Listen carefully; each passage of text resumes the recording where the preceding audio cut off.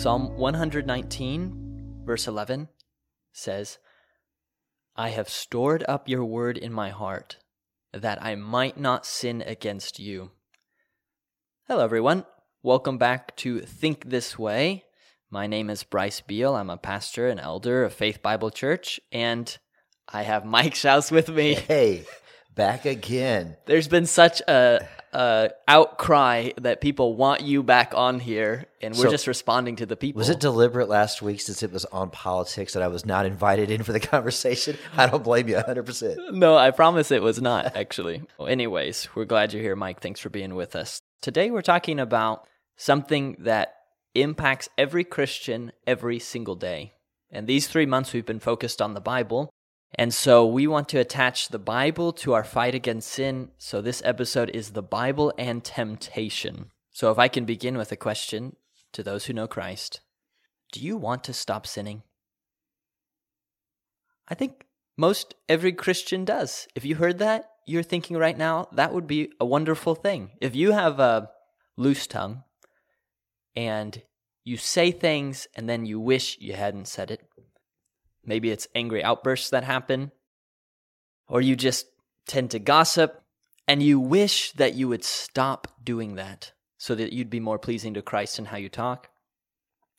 Maybe on the other hand, you get angry and you blow up, or you get angry and, like I tend to struggle with, you clam up, give someone the cold shoulder. Don't you wish you could just stop doing that? Maybe someone is addicted to pornography, and they are, as a believer, longing to be done with that filthy sin. Or again, you're wrestling with anxiety, you're staying up at night thinking fearful thoughts about the future, about your life, about death, about the state of the country, about anything, and you're feeling an immense anxiety. Maybe it's interpersonal anxiety, social anxiety when you're interacting with others, never feel like you do that well enough. Whatever the sin is, do you want to stop doing it? Well, I've got good news. Before we get into how you can stop sinning, I just want to build up this sense that you already have as a Christian that you want to stop sinning. And the reason is because fighting your own sin or fighting temptation is really hard. It's like dieting. My wife and I have been on a bunch of different diets, not to lose weight, but for just health reasons, and they're so hard to stick with. And you really only stick with them if you really, really want to, not if you want to a little bit. And similarly, you can stop sinning, you can fight your sin as a Christian, but only if you really, really want to. So Mike, maybe you can help us here as we're trying to figure out why should we even want to and really, really want to fight temptation and kill our sin? What would be some good reasons that come to your mind, Mike, of why we should do that? That's good. You know, the number one reason I think of is just our communion with God. You know, when we give into that temptation, we break our communion with God. God never breaks his communion with us. It's us that breaks that with God. And, you know, we enter into a state where we're just, you know, we're not really benefiting anybody in the body of Christ, and we feel bad about ourselves. We feel bad about our relationship with others, and we isolate ourselves due to that. Absolutely. And I think every Christian resonates exactly with that feeling. When we've sinned, we come away feeling less useful to God. We feel like our relationship with God has been hindered in some way, so we want to stop. So if that's you, you want to stop sinning, and if you're a Christian, you do, you want to stop sinning. How does the Bible help you to stop sinning? Here is the one sentence focus of this podcast. We always try to have one because these are very brief podcasts. Here it is. You can stop sinning or kill your sin by the Holy Spirit through faith with the Word of God. You can fight sin by the Holy Spirit through faith with the Word of God. That last piece is the one we're most interested in, but we have to start with the Holy Spirit and faith because these are essential to anyone trying to fight temptation or stop sinning. So if we took that just one piece at a time and started with the Holy Spirit, when you're trying to stop sinning on a day-to-day basis, your mind might not first go to the Holy Spirit. So that's why we have to say this. Scripture makes it really clear that for you to kill the sin that remains in you, You have to be empowered by the Holy Spirit. There's no other way. Here's a passage that says this, Romans 8:13. For if you live according to the flesh, you will die. So if your whole life is characterized by sin, then there's eternal death. On the other hand, if by the Spirit you put to death the deeds of the body, you will live.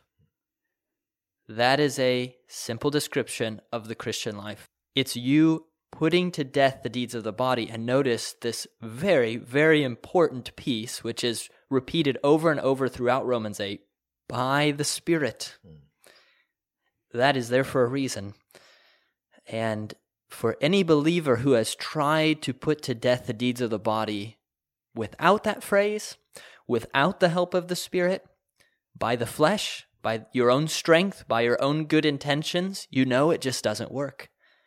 It has to be by the Spirit. So what's interesting about Romans 8:13 is that John Owen, the old Puritan, he wrote an entire long, complex book on this one verse, because that's how they rolled back in the day. And it was called On the Mortification of Sin. And Mike, we were talking the other day, and you mentioned that you read this, although I think it's been, I was probably 10 years old when you read it. But anyways, wondering your takeaways from this book. The number one thing I remember about that book, it's been a really long time since I read it, was the emphasis, though, on the Spirit. The whole point of the Spirit is what brings life and light and love into our lives. And we try to do things apart from that. We get self-focused and we cut ourselves off from that fellowship of God. Yeah, Owen even says at the beginning of that book that the reason he wrote that book, it was a series of lectures or sermons that he gave, but the reason he put it together in a book was because he had encountered other pastors or teachers teaching the Bible who gave counsel for how to fight sin, but he found that their counsel neglected the Holy Spirit. It was really just advice, like a self-help improvement type of a book or teaching. And he wanted to emphasize what the Bible emphasizes, which is you can overcome your sin, but it has to be by the Holy Spirit. So that's the first part. You can fight your sin by the Holy Spirit. Also, the way you fight your sin has to be through faith. It's not that you sit at home clenching your fists, trying with all your might to get your faith meter to increase. It doesn't work like that. The reason faith matters is not because you're focused on yourself having such a great faith. It's because faith unites us to the power of the Holy Spirit, because faith unites us to God. So here's just one passage that's an example. Ephesians 3:16, 17, Paul's prayer for the Ephesians, the second one that he gives in that book, he says he prays for them, quote, that according to the riches of his glory, he may grant you to be strengthened with power through his Spirit in your inner being, so that Christ may dwell in your hearts through faith. And I think in reading the Bible, sometimes we're tempted to throw away phrases like that, through faith. Oh, okay, in Christ, through faith, see it all the time. Those are immensely important. And Paul is praying for an inner strengthening for the Ephesians that's going to happen by the Holy Spirit. And another way to say that, what the consequence will be is that Christ is dwelling in their hearts, but it's going to happen through faith. So, you fight sin by the Holy Spirit through faith. That will keep you from futile attempts to just white knuckle it, if you will. But now that leads us into the main point here in this podcast. You fight your sin by the Holy Spirit through faith with the Word. The whole reason for this is if you really only can kill a sin that's in you by the power of the Holy Spirit operating in you through faith, as you exercise faith, then it's really important to know what you're having faith in. Certainly faith in God, but it's the Bible that provides for us the whole object of our faith. It's what tells us where to put our foot. It's the rope that our faith holds on to for dear life. So we need the Bible to give us the object of our faith. If you want to stop sinning in any of the ways given before, or in any way whatsoever, you need to know your Bible. There's no way around it. If you don't believe this, I want to provide the very best example of anyone who has ever resisted temptation, ever. And this is, in Matthew chapter 4, Jesus himself. And most people have read this passage and are aware that Jesus went out into the wilderness for 40 days. He was fasting, and the devil came to him, offered him 3 consecutive temptations. And if you know the story, you know how Jesus, famished, 40 days in the wilderness, how he resists each of those 3 temptations of the devil. There's a parallel. Each of them are the same because in each one, his resistance begins like this: "It is written." And then he quotes the Old Testament. He quotes the Bible. So that should be convincing enough, I suppose, all by itself, for you to know that if you want to resist temptation, you need to know the Bible. You might not have to quote it exactly like Jesus did, but you can see that the perfect example of resisting temptation involves the Bible. Something to point out with that example is Jesus did not have big Torah scrolls with him in the wilderness. Each time he quotes the Old Testament, he's doing it from memory.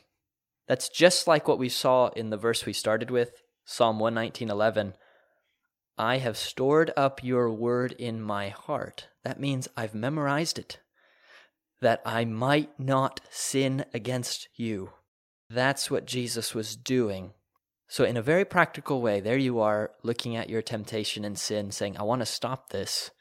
You need to know that the Spirit's going to be the one doing it in you, and you're going to be exercising faith. That's the main thing you're doing, and you're exercising faith in the Word of God.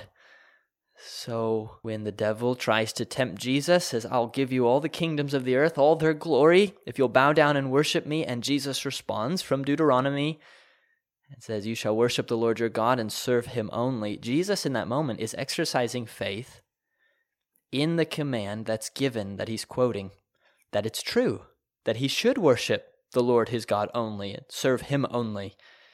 It's the exercise of that faith that protects him from that temptation.